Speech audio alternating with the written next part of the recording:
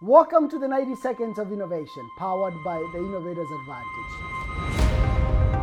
Enemy number 6 in preventing us from achieving successful innovation is focusing too much on technology.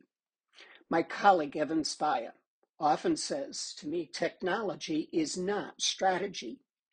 And we can also say that technology does not always equal innovation. It may be the result of innovation, but in some cases, it might also be an enabler.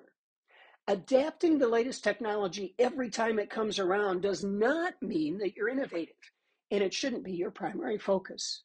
Instead, you need to ask the question, how much value will this technology deliver for us and our customers? Most market disruptions are actually led by business model innovations.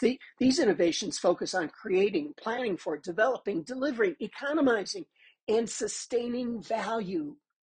Your investment in technology should be guided by the value that it creates. And your customers won't care about any kind of technology you give them if it doesn't deliver new value to them. So let's avoid enemy number 6 of successful innovation, which is focusing too much on technology.